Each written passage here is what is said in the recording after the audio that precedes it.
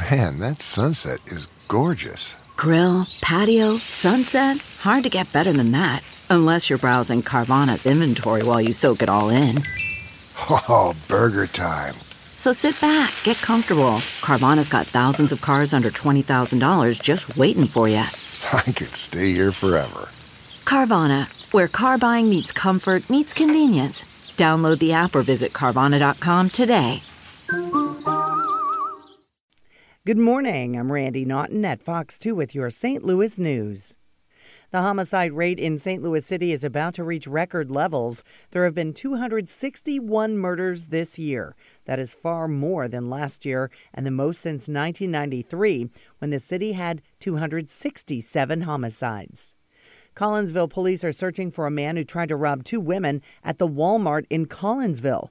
Diana Hardesty and Maddie Talbot were shopping on Sunday afternoon when a man in a dark-colored SUV jumped out with a gun demanding their purses.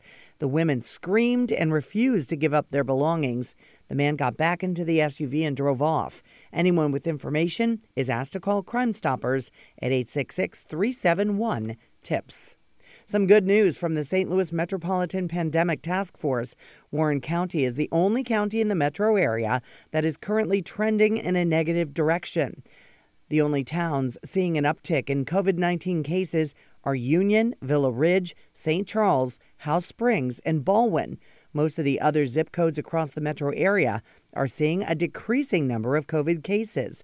COVID hospitalizations are up, but the number of people in the ICU and on ventilators has dropped slightly. From the Fox 2 Weather Department, plenty of unsettled weather ahead, mostly in the form of rain.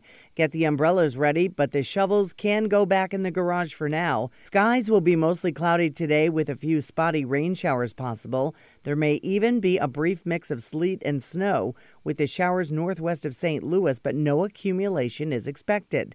Temperatures will warm to near 40 by this evening. Temps will continue to warm tonight as a steady rain moves in for Wednesday. Wednesday's high will be in the upper 40s. Thursday, New Year's Eve, looks dry and mostly cloudy with a high in the 30s. But by Thursday evening, an icy mix will spread across the region. That mix will change to a cold rain after midnight, with some light rain and drizzle likely for Friday on New Year's Day, with temperatures warming to near 50.